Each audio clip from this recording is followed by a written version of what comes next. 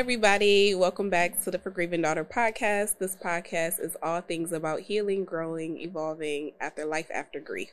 And so I am excited today to be having two special guests with me, Asia and Kira. And so this episode, I'm not going to lie, it's going to be heavy, but it's going to be fun because our personalities, we're very powerful women with powerful stories.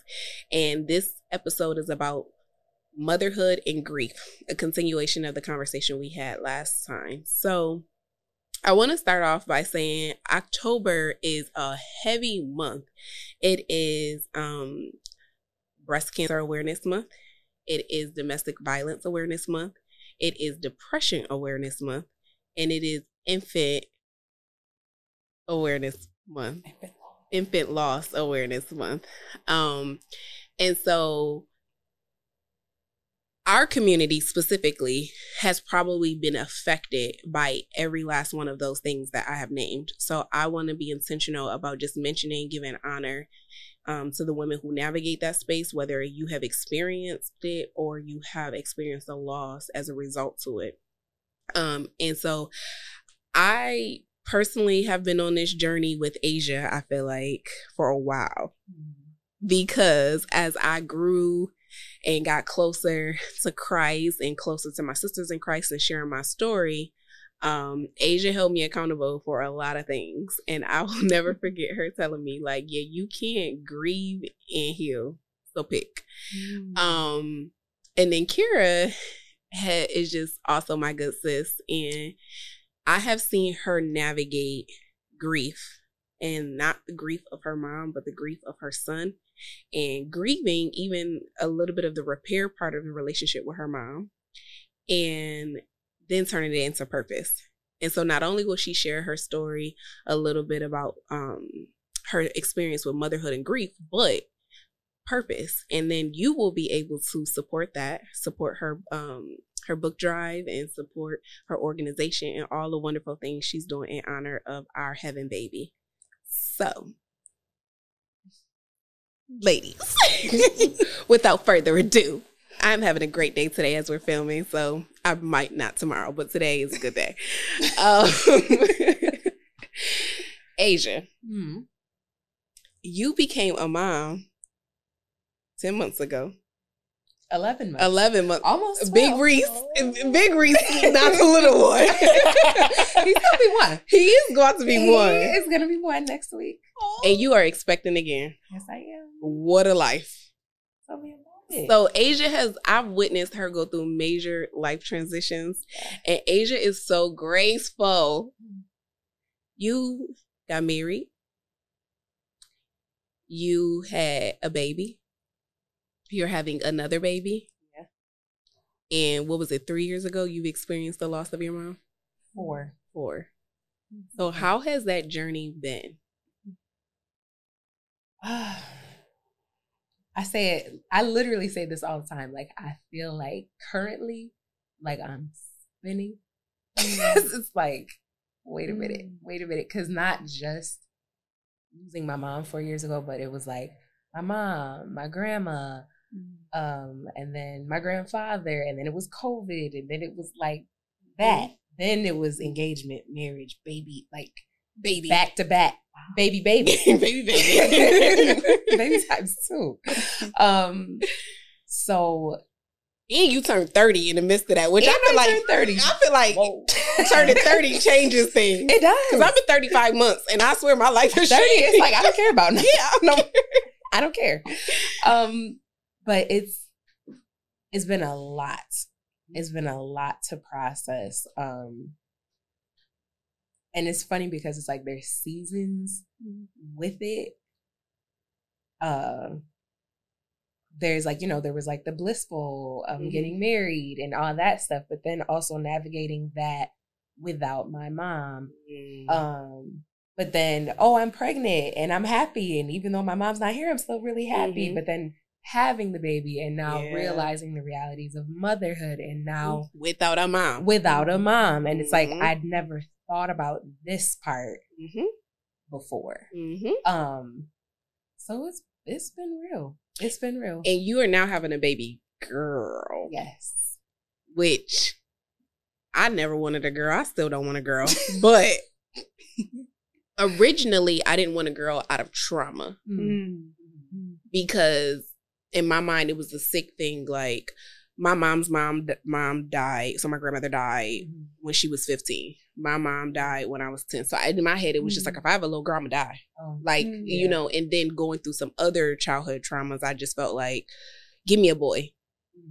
But I realized that you can damage your boys too. Yeah. And so I am on the journey of, I wouldn't say repair, but I'm in a journey of accountability of some ways that I allow grief and just my own awareness to how I was showing up in motherhood impacting him's journey, and now rewriting. You know, he's 8, so having the ability to like get it right. But like on the last episode, he's just like, yeah, the holidays is whack around here. And I'm like, oh, okay. But you get everything on that list. Yeah, he don't care. Right. You don't make cookies with me. Like, you don't let us decorate the house. Like, you present because you're there for everything, but you're on your phone, or you're not engaged, or you're falling asleep, or and like they get older and you be like, well, god damn, what am I doing right? Right. You know? And I think it was because it's like you kind of get on autopilot in parenting. And when you don't have a mom, I feel like you kind of go into survival. You have a husband and you have a fantastic mother-in-law, but you don't have that, like, I feel like your mom, you could just drop it all at her feet. Right. And that's the part where it's like, I'm realizing that now being a mom. Because I felt her absence when she passed, but I just kind of got through it, and it was like, I don't want to say I didn't skip a beat, but it was really like, it became like, I really was focused on my faith at the time. So it was like, okay, no, I'm getting through this because I had my faith to lean on. And not that I don't have that now, but now I'm in a totally different space. And like, okay, so I'm a mom now. And you know what actually is funny? Well, not funny, but we make sick jokes about this. It's a little funny. Yeah. Like, well, she just gonna leave me. Yeah, she did. So she did. That. And it's like a few months ago, I was it was like a week where my husband was picking up extra hours. I was sick. My baby was sick. And everybody I would ask to watch him was unavailable. And I was like for the first time, I was like, wow, I need my mom right now. And I had never said that like since she had passed, and it hit me real hard. But it was like almost like a wake-up call. Like, again, I always say, like, the fact that she's not here is always a reminder to me of my own purpose and my own time here. Like, if she's not here, it's like, okay, let me just get back focused, you know? So it's funny because when my mom's death anniversary, which was the last time we shot this, I realized I don't have a concept of time, right? So I went back to therapy because I just realized that I needed to go back to therapy. And so shout out to my therapist. One day I'm gonna have her come. Not too soon though, because she reads me. But one day I'm gonna have her come. And so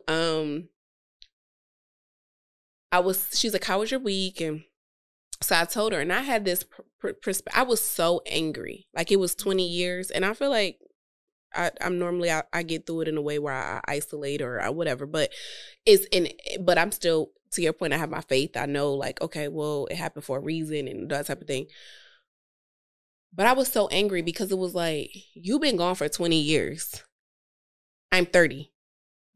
So you've been gone more time than I just really been really like kicking and living and independent and like, you know, all of those things, right? It was something about that put things in perspective, and I was really angry about it. And so, but I kept trying to justify it by saying, well, the things that I want to talk to her about now and the things I want to pick up the phone or pull up and say I wouldn't have had she been here because my life would be different. So I kept trying to justify it with that. And my therapist was like, you're doing yourself such a disservice by justifying it. Just sit with your first initial thought. You're angry. Let's process that. Your needs then are different than your needs now. And I was like, all right. And so I detach myself a lot of times from the experience, and that would be my process to like move on, because I do know one thing about it. When you know you have purpose and you activate your purpose in a way, you can't waddle and stay in it for so long. And you have to have a good village around you who's like gives you that space to yell, scream, cry, kick, whatever. But then you pick it up and go. Because in the midst of me having my breakdown, it's a little girl who's in our group who we mentor with, who is like trying to get through her first college exam. Yeah. It's another little girl who just moved in her first apartment, and it was her mom's birthday.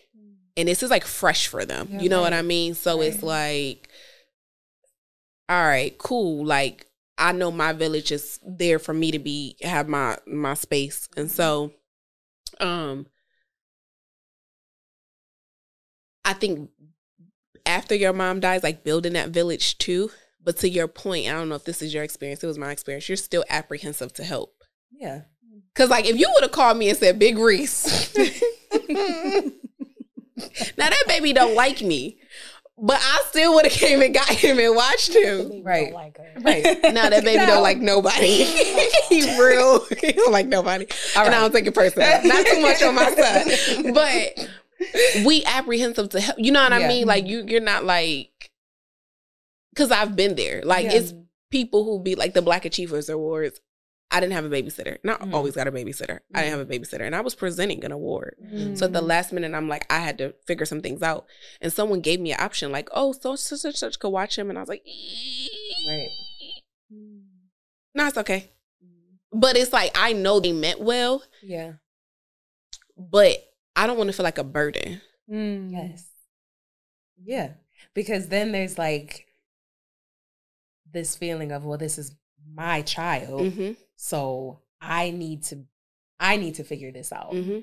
But I think that's another thing, like as a new mom, realizing like, oh, wait, like you really can't do this all on your own. Like you need people around you. And that's one of my personal struggles anyway. Like just allowing people, like just letting that wall down. That already was a thing. Ooh, before the grief. Because that was already a thing. I think that was my thing before too. That was already a thing. So I worked on that, but then it was like, okay, now it's up in a new way. In a new way. And it's not that I'm trying to look like I have it together. It's just like, okay, no, like this is my baby. I can figure this out. But no, you actually need to rely on people sometimes. And I think you learn that in more ways than one. Yeah. So Kira. Kira is such a baddie. I'm really not though. You really is. That's y'all. We just talked about not putting ourselves down because I say that I look like Lil Bill sometimes. But you really don't. Sometimes with my haircut. But listen, I look like ODB without this wig. So period. like, I don't care. Let me tell you. And they love it here. But and they know who they are.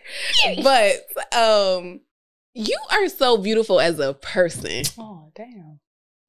Like you don't meet many people whose souls are like genuine and pure. And like, I really am working in my journey on Christ and being gentle. Because to your point about being guarded, it gets to a point where I am in the safest place of my life that I have ever been. And God is like, now I'm going to put everything on you. Because you could take off the layers and you find refuge in me. So you don't have to put up the safety mechanisms, or you don't have to be like, you can be vulnerable in a new way. You can be gentle in a new way. Right. And I now desire, like my heart is like, I want to be gentle. I've always been genuine, but I want to be gentle. Like, I just want to be like sweet. I'm not. I'm walking the door like, what's up? Like, you know.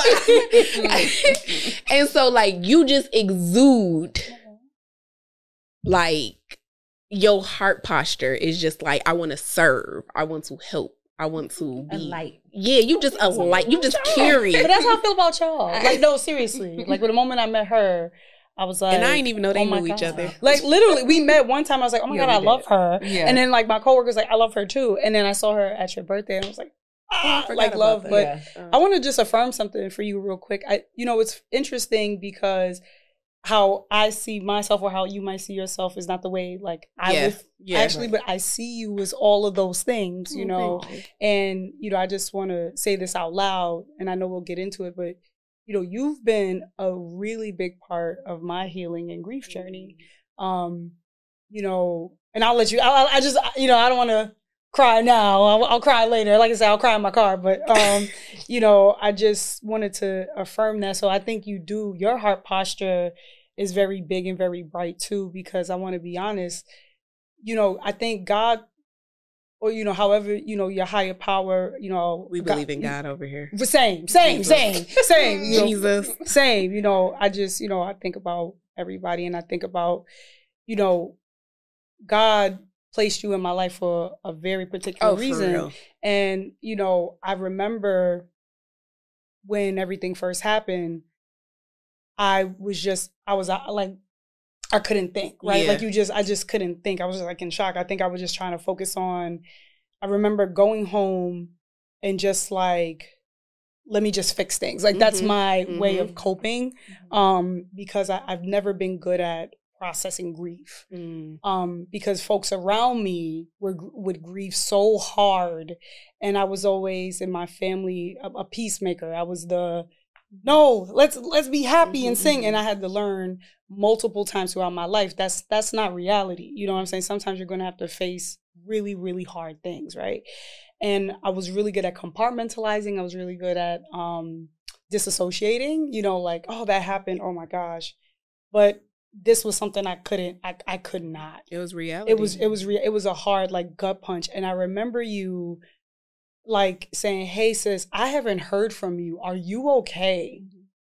And I just want to let you know that meant the world to me, because when you go through loss and, you know, when you navigate through grief, even though you may have a village, because I don't want to speak for, I have to speak, I use my I statement, because not everyone has a village, which is so unfortunate. You know, I'm glad you know, brought up the concept, you know, with this beautiful queen here about the importance of having a strong village, especially when you have loss, especially mom loss. I could not imagine, right?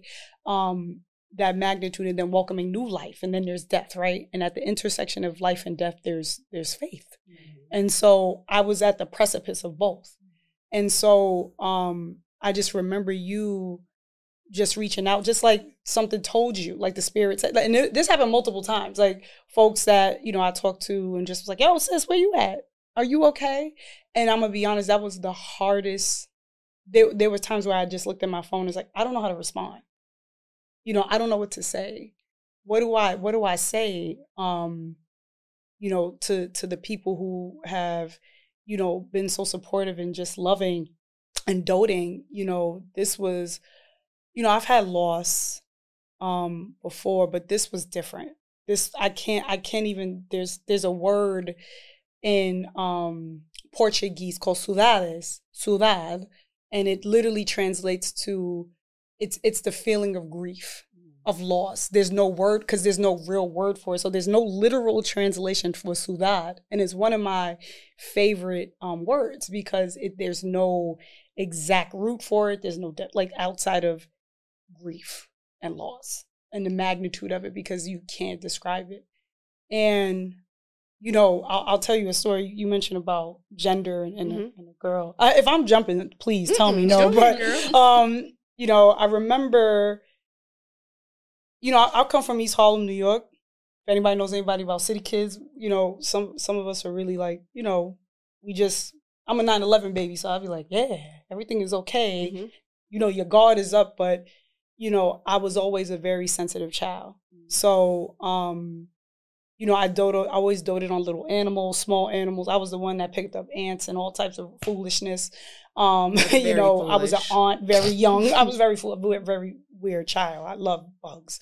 But I love living things, right? I like to steward things, which was interesting because my mom wasn't a nurture. She's a nurturer in the sense that she's gonna make sure you're fed, you're clothed.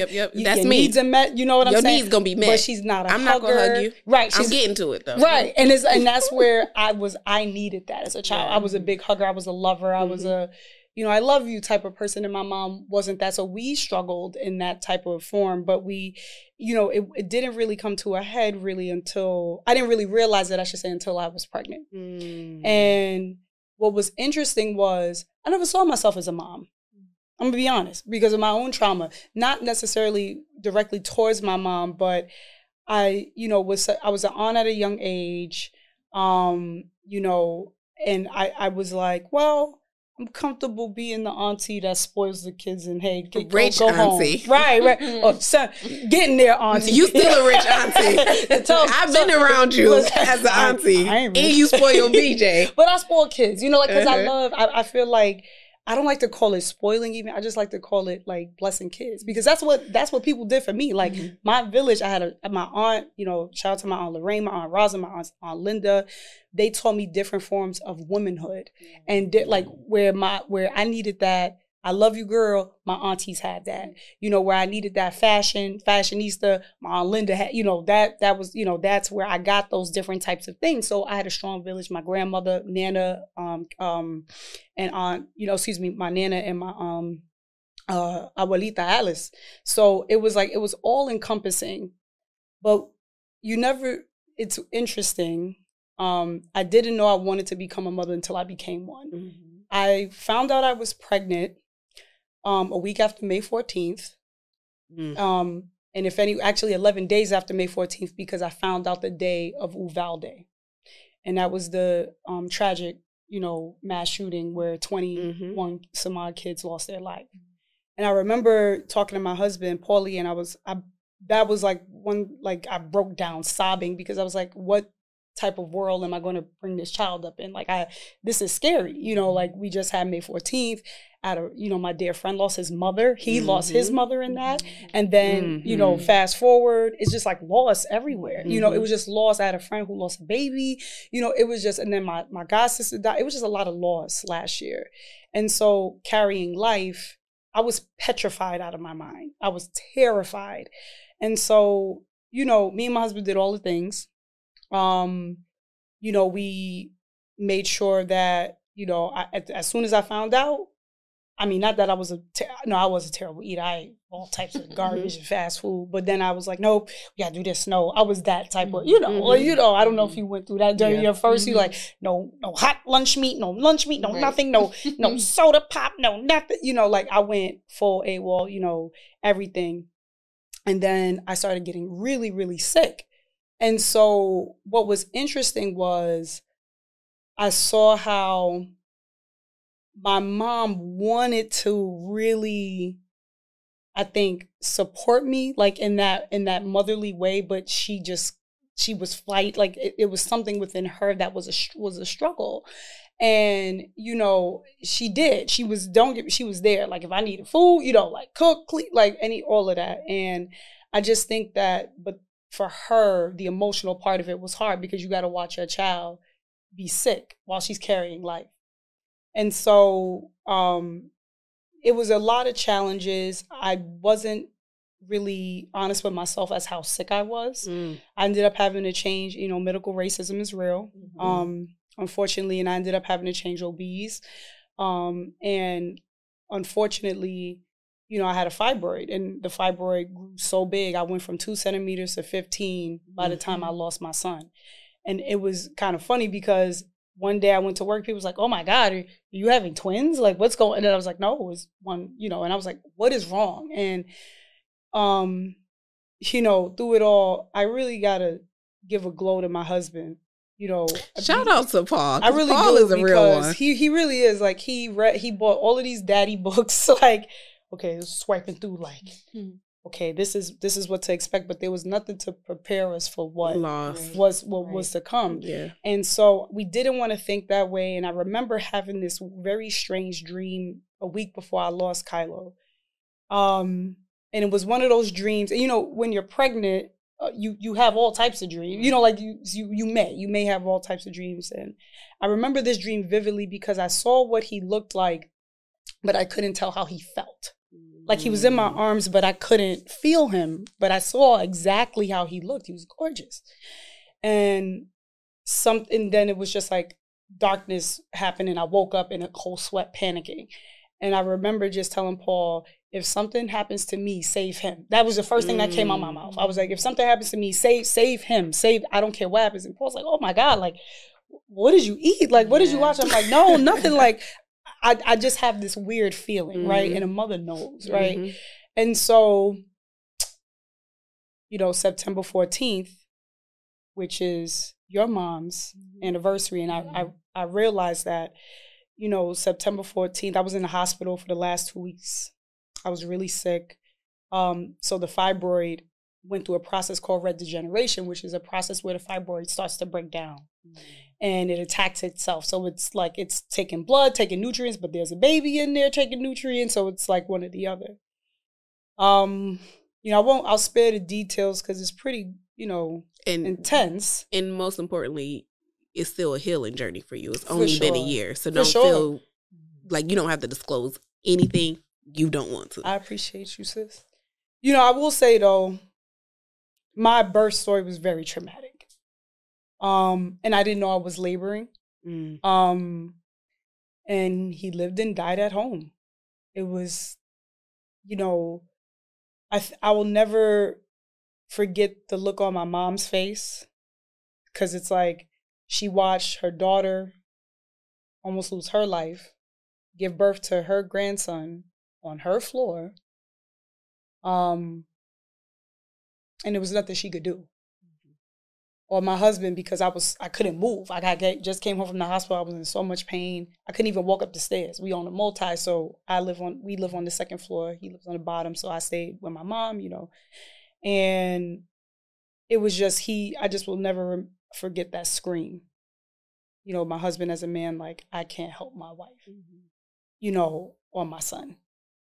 And I remember when we found out he was a boy, I was elated. I felt that same type of maybe like, oh man, I'm gonna bring a son into this world. I'm doting over boys anyway. Like, I'm doting over all kids. I love all kids, but boys hold a special place in my heart. Nothing like being a boy, Mom. It is, right? And I was a rough and tumble girl. I love football. Yeah. I love soccer. I love hockey. I love all of that sports stuff. I love getting dirty. Not to say that girls can't do that, but it was just something. And I watch how my sister's sons, my nephews, just doted over them and my godson. So that's where it was like, when I lost him, it was like, that was one of the times where I can honestly say I didn't know if I was coming or going. I didn't know. It was like, all I remember was getting to the hospital. I had to have an emergency surgery. They saved my life first time. And then 6 weeks later, I had to have the fibroid out because my kidneys were failing. It was just bad. And all I kept remembering was, I spoke to God, because the surgery was supposed to go a whole different way. It was going to take my uterus because it was that bad. The fibroid was too big. And, shout out to Dr. Nde Diallo. I don't know where the camera is. I'm going to say that in the camera. And Shayna Barton, who was my doula. Those women saved my life. Black women. And when you talk about the village, your village comes in so many different forms. Yeah. This Black woman said, I come hell or high water, you will have a child. We will get through this together. It wasn't like she was a sister girl doctor. You know what I'm saying? Like, and so I was so thankful for them because they spared my fertility. But I remember before going to surgery, I'm a clown. I'm a big clown. It's my way of, not really feeling certain things. My therapist get on me too. And so I remember Paul was just out of it. He's like, I don't want to lose my wife. I can't, Kara, I can't lose you. I don't know what I would do. And I was like, Paul,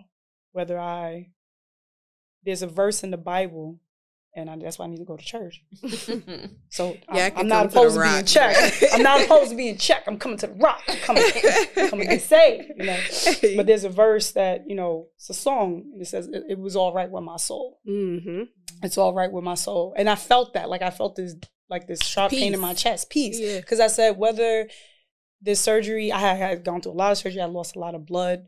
I said, no matter what happens, it's all right with me. Whether I'm here or I'm with my father, my maker, you know, back home, I'm okay. And I've never felt that way before. And I was like, but deep down, I knew I was going to make it out of that surgery. I made it out of surgery. I made it out with my uterus, with my fertility. I healed 6 months earlier than I was supposed to. But I'd be lying. And now that we passed the 1 year, I'd be lying if I didn't say it wasn't a struggle.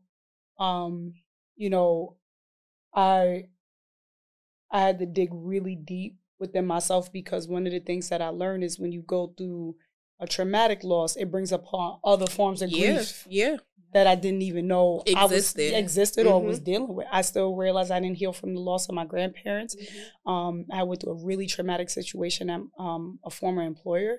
I was still grieving that. You know, I was grieving, you know, so many different losses that I just didn't think were affecting me. I just, man, screw it and move on. But that, you know, it was all hit me at one time. And then, you know, with me and my mom, it was more of, I just need a hug. I just need a hug. And now you were able to articulate that. Yeah, I think I had to wait a long time. You know, my therapist, you know, she's an amazing Black woman, and we have the same therapist? Probably. Her name Nicole? Jasmine. Oh. Right. Shout out to Nicole and Jasmine Thorpe. Jasmine Thorpe therapist. Jasmine so good. Nicole too. I was about to say now. Listen. Nicole did. That's what I'm telling you. But shout out to them, because and you know, therapy, you know, people think therapy is a terrible thing. No, it's actually I feel like God ordains people to minister through, you know, to take those things, because a lot of nobody is perfect. Everybody's fighting something. You know what I'm saying? Lord knows I am. And so, you know, she described grief to me like a boulder. Grief is like a big boulder, a big rock, and it's hard and it's solid. And when you first go through something, that rock it feels like it's on your chest, but you have a village of people that have sandpaper. Some of them have tough grit, 40 grit. I love working with tools. So you have tough sand grit paper. They're doing it by hand. Somebody's on the other side shaving it down with a big old tool, and you're doing it too. You're doing the work, and then eventually what starts to happen, that boulder gets smaller and smaller, but it never goes away. Maybe it's not on your chest, but maybe you can hold it now. So what she was essentially saying was, you navigate as you develop. You never get over grief. You never get under it. You have to go through it. And you have to lean in on your community and your village to be able to help you shave it down. But you have to do the inner work too. So when we talk about purpose, we talk about activating purpose that's already there and sharpening it, or we talk about birthing something. And so I truly believe, I think this in general, and I know you can speak on this, like women, when you have a baby, you birth something spiritually too. It's not even just the natural, tangible, yes, the baby, but there is something to birth. But for you, I feel like the purpose was already in you to do the books, to do the writing. And so now, to honor the legacy of our baby, you created a book drive and people can donate. And so tell us more. Thank you. So first off, thank you for that. And I love that you say our baby, because he really is like, I feel like everyone's baby. So, you know, I started Native Pens Collaborative Publishing, LLC, back in 2019. It's actually, the 26 will make 4 years, but soon to be 5. I'm gonna do something big for the 5th year. But the first book that come out of that was You Go Girl. And the reason why I started Native Pens is actually the company is a play off of Native Tongues, which was my favorite rap collaborative, comprised of like Queen Latifah and, you know, De La Soul, you know, all of these great lyricists. And the reason why I wanted it to be Native Pens, because one of the things about Native Tongues was that they were so rooted in culture. You know, I worked in and around education for a couple of years. And one of the things that always troubled me was that there wasn't access, not that there wasn't, but there wasn't access to culturally relevant literature. And like, you know, either you have a character who's a Black protagonist who's written by a non-person, like a non-POC or non-BIPOC person, or you have like like, you know, authors of color who don't get that same type of like shine and light. So I said, you know, it actually started as a way for me to write books and tell the stories that I wanted to tell about my community and culture from a level of authenticity. But then I said, you know what, there's other people out there who want to tell their stories too and might need some assistance. So I started doing some coaching, book coaching on the side, some ghostwriting to help, you know, some folks get like, you know, get started on that. And it's been, you know, it's been a blessing. But, you know, first book was You Go Girl, and then Peace King. And I'll tell you, Peace King was actually, it was a little bit more, it was harder to write because, again, I identify as a woman, I identify as, you know, as a girl, and I knew like exactly. So You Go Girl, I ain't gonna front. I wrote that on a bus. Like I was on my way to New York City. For I can't remember what 4 years ago, and I was literally like, "Oh, here's a story. Let me write it out." Like I always keep a notepad everywhere I go. I always keep a notepad to write a story. So I wrote it out, and then Peace King, I was a little bit more intentional because I have nephews, I have godsons. You know, your kids are my kids. You know what I'm saying? Like I always say that the village kids. You know, we all have to steward everyone's children, in the village, and I wanted to really write if I were writing to my son, like my future son. And so when Peace King actually was done months before I was pregnant, it was actually done the year before, so that would have been 21. But something was like, this ain't the time to publish it, give it some time, you know. Then I got pregnant. And then I lost Kylo. And then after I had my second surgery, I was like, oh yeah, I gotta get this book out. Like I don't have the time. There's children out here who need these words. But I would be lying to you if I didn't say that was the hardest book to publish. That was the hardest one. But I'm glad I did because it was my way. So I switched some things at the last minute. I called my illustrator. You know, she had been on my pregnancy journey. Like I didn't really tell folks until my 3rd month, because I was so scared. And so, like, you know, breaking that news to her, you know, she called me immediately, and she's in Thailand. I've been working with her for years. She called me sobbing, and you know, we're crying on the other side of the world together. Like it was just like, you know, and she was like, I got something for you. So she actually in Peace King, there's an image in there of a mother with an afro holding a baby, and she said, I want that to be reminiscent of, you know, Black motherhood. This is a non-Black woman, right? But she said, I researched this. I really want this to be, you know, reminiscent of Black motherhood. And so it was supposed to be a depiction of me holding Kylo. And I don't tell people that because it's so hard to even conceptualize. So that was one part of it. But then I'll tell you, Baby Past the Peas, I actually wrote that book while I was in the hospital. So I remember, and I want to shout out Children's Hospital because I know Shai Foundation, Shai Children's Hospital. You know, the Shai Children's Hospital really took really good care of me, and you know, and I'll get into the drive in this particular book right here. I don't know. But this particular book and why this book actually, you know, spurred the book drive. And so I remember after my surgery, I had to stay in the hospital a couple of days. You know, my mind was just like everywhere. I was just like so sad, and I was yearning for my grandmothers. I lost both of my grandmothers. One when I was literally right when I finished my master's program. So like 2 months after I finished my master's program, I lost my grandmother. Lita, Grandma Alice.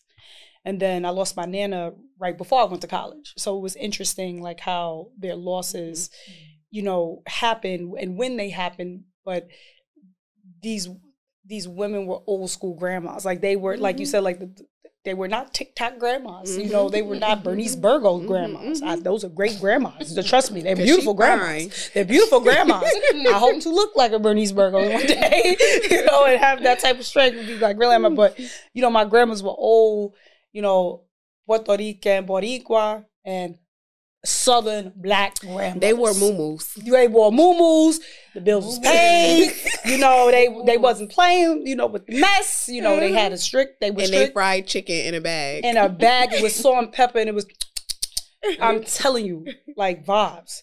You know, and I learned to cook from these women. So black women from that time didn't measure jack. You understand? Mm-hmm. Like nothing. It was, and you had to figure it out. So I was a very observant kid. I stayed in the kitchen. And so I remember this older nurse, her name was Betty. Betty came in and she smelled so good. She smelled like peach cobbler. And I was like starving. I really couldn't eat certain things. So I was like, ooh, this is the story right here. So I was talking to her. We talked, you know, the nurses were great. And she talked about how, you know, when you get out of this on the other side, you got to eat good, you know, make sure you get, you know, eat all the Southern food, eat all the good soul food and, you know, whatever you want to eat. And so I, you know, called Paul. I was like, yo, where's my notebook? Like, I need my notebook. He was like, oh, it's in your bag. And I asked the nurse to get it. And I just started writing Baby Pass the Peas. And one of the things about my books that I try to continue to do as I write, they're all rhyme scheme books. You know, there's Jilton rhyming. There's, you know, AAVE in my books. You know, I say things like talking, you know, like talking and all of that stuff, you know, because those are things that were, when I thought about having a child, I wanted them to walk into their greatness as they were. I didn't want them to perform. I didn't want them to feel like they couldn't show up as authentically as themselves. And so I said, I have to write my stories the same way. And so that's what birthed this company. And, you know, the book drive actually came about because when I was in the hospital, whenever you have a loss, a bereavement loss, they call it, or perinatal loss. That's what I had. Stillbirth. Children's Hospital gives you a bereavement box, and inside the box are your baby's footprints. They're, you know, like a life certificate, a life and death certificate, blankets, you know, little things. But they always put a book in there. And so this other woman started a foundation after she lost her son that gave like a comforting book. And so this book was called You Are My I Love You by Marianne Kumaso Love. And it's such a beautiful book. And, you know, my husband got to read it to Kylo as well as Peace King. Actually, Kylo was the first one to ever hear, in the spiritual sense, Peace King before anybody else. So, you know, this book really does mean a lot to me for so many different reasons. And it's in his memorial chest. We have it on his mantle. And I said, you know what? I want to give back to the place that gave me so much when I had nothing, when I felt I lost everything. Like I said, I give up my car, my house, whatever worldly possession I have, if it meant he was still here. Mm-hmm. And because that's not the case, I believe in the saying, to whom much has been given, much is required. Mm-hmm. And so that, you know, shout out to Crystal. Miss Crystal was my upper bound director in East Harlem, New York. So shout out to Boys and Girls Harbor. And she always ingrained that in us. So that's why, you know, I went to a service-oriented high school. So that service was my core. So writing is a way to give back in the, you know, I think the educational sense, but this project is to give back just in general. So what we started to do was I partnered with Alice Ever After Books. If you're not familiar, we love Alice Ever After. We do. Go shop there. Yo, shout out to Megan Howe. Megan is different, man. Like Megan, you know, actually was a teacher, taught in, you know, urban education settings. And she said, you know what, I want to create a bookstore that's a community bookstore. And if you walk in that bookstore, you will find every single representation of a child, of a family. She has books for all walks of life, and she's very intentional. Like I put her up against any library and she'll knock them out the park. And so she's been a big part of my healing journey, you know, in so many different ways. And I went to her and I was like, hey, I want to do a book drive, but the way the book drive works is if you buy a book, right, you go there, the books have to be new because of OSHA health regulations. We're in still post-COVID, as you mentioned, you know, and so all the books have to be new. But shout out to our newest Maston councilwoman, Ms. Zanetta Everhart, love of my life. We love you, girl. We love you, Zanetta, and thank you, Zanetta, for all you do. She's a real queen. I remember after May 14th, you know, her and her amazing son, he's a hero, started Zanetta and Zaire's book club. So my book, Desiree Williams' book, who's amazing. She writes the Brilliant Brown Baby series. That's like one of my favorite series of books. I love her books. Got picked up in, Zanetta and Zaire's book club. And, we were, got to promote it, make sure. And so I reached out to her just, I was like, hey, Zanetta, I was just asking her, like, hey, do you want to promote this and pick some books from the book club? Because then she has a great selection of books. She was like, I will give you books and I will match. So however many books you raise, I will match a book. And I literally broke down in tears. I was like, are you serious? Like, are you going to do that? Like, talk about a village and a community of loving, like, people who just come together. So there's so many ways you could donate. Just first and foremost, all of the proceeds. This is separate than the Shai Children's Foundation. I learned that the hard way. This is like really the Children's Hospital. But I want to shout out Claire from the Children's Hospital. She's been absolutely amazing to work with. As soon as I emailed them, they were like, we got you. So you could donate, of course. You could go to Alice Ever After Books. You could purchase a book there. I highly encourage it. It's right across the street from the zoo, which is a great, you go on a trip, go to the zoo and get you some books. Or you could order off of bookshop.org. I could send the links out, ahead of time, and I'll make sure you get that. There's a ton of books on there. They were curated, especially with a couple of different authors. There's books, for members of the Jewish community. There's books that celebrate Diwali. There's books that celebrate, Kwanzaa. There's books that celebrate everything. As you can see here on this table, we have books that are centering children of color characters. That was really intentional and really important. Shai Children's Hospital not only services Erie County, but also Niagara County, as well as Genesee, which is Rochester. So we had to think about the diverse array of people that these books are going to go to. So if we have a baby who is born, Hindi, there is a book for that baby when they are welcome into this world. And it's really to increase literacy access too.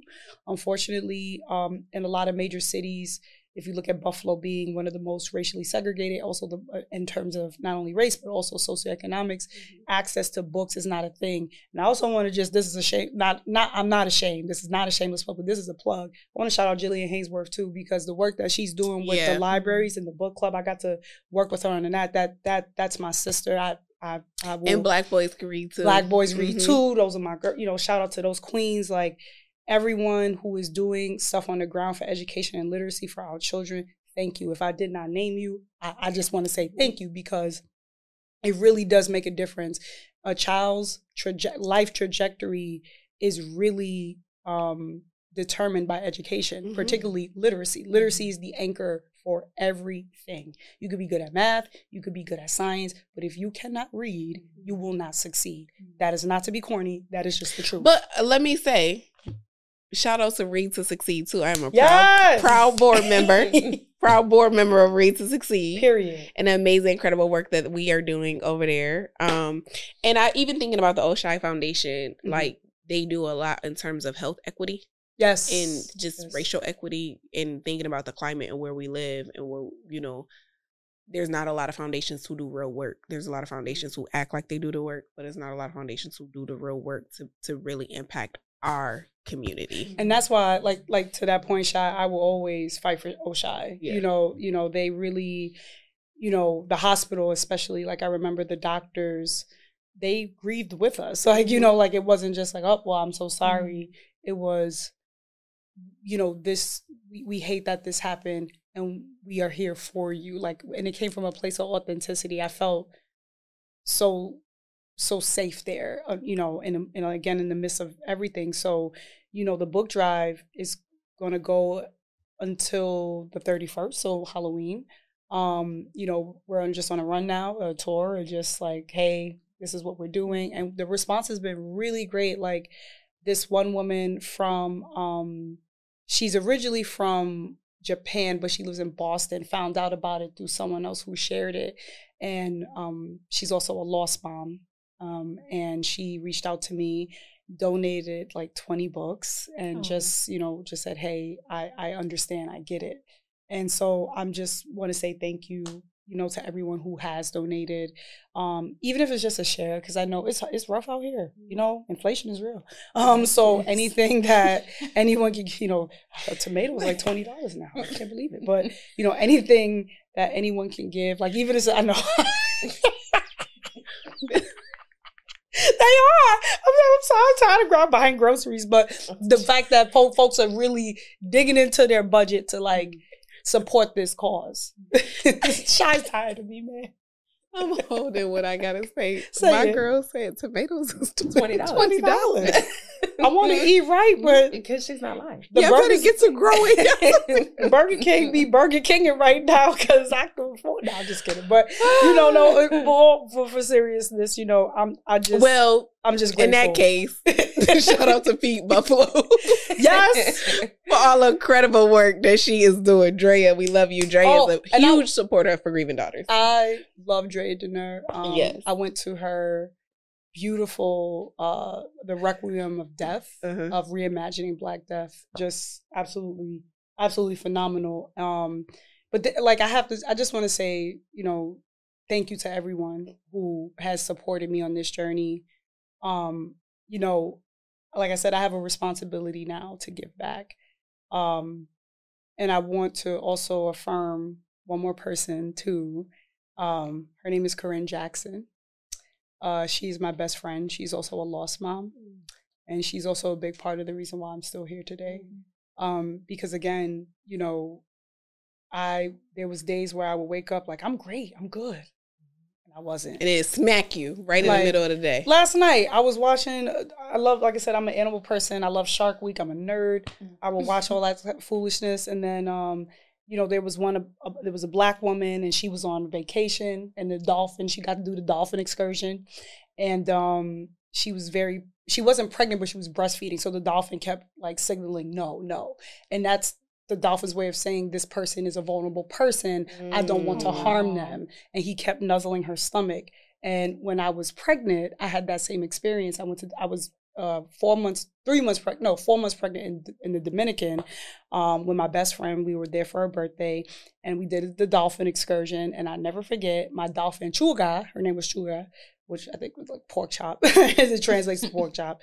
But she kept circling my stomach and she was like nuzzling my stomach. Come to find out, Chuga just had a baby. Wow. She had a pup. And so I literally I was having a great day and I just burst into tears because it just reminded me. So, I think at this juncture, where I'm at in my journey, I'm still on it, very much on that journey. Very fresh. People see you and they're like, oh, you doing so well. I'm like, I'm a mess, man. Like, I'm still trying to figure out, my life. But I know with this book drive, it was a way to, one, give back to the community, give back to the babies who are physically here on this earth because, again, my son's in heaven.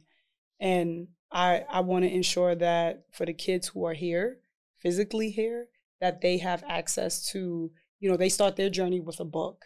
My son's journey ended with a book. I want babies to begin their journey with a book. And so, it's a life's calling. I know God has his hand on me. He hasn't let go yet. And I'm grateful for that. I really am. Yeah, that's it. He got his hand on us. Because, boy, this journey is ghetto.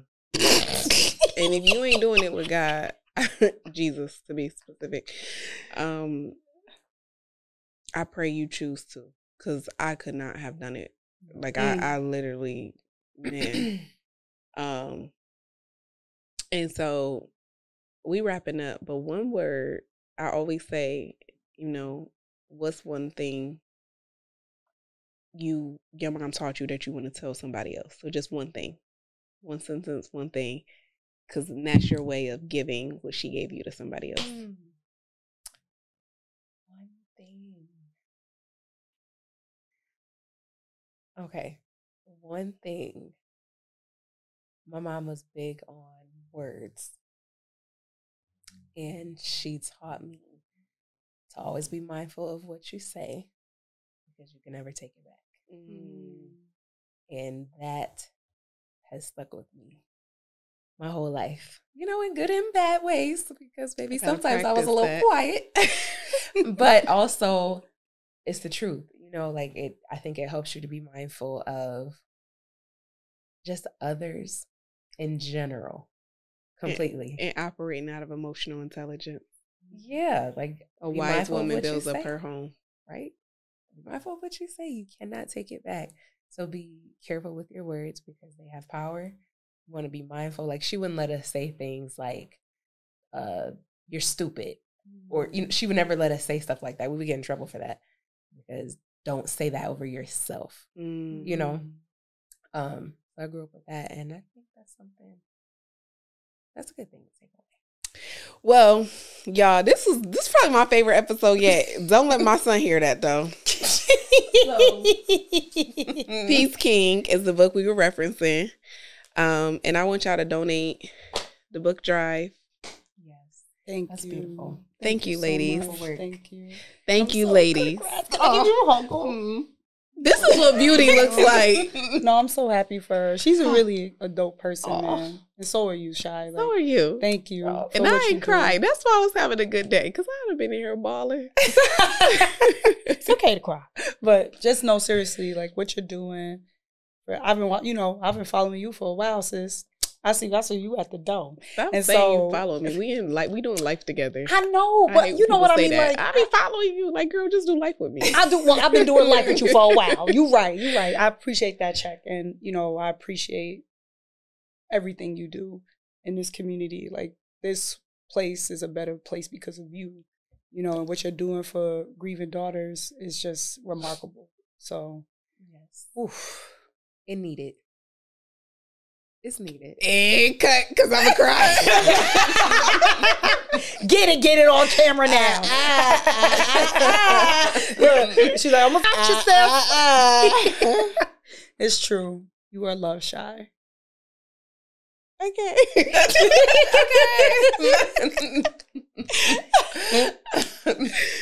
you. Thank you, y'all.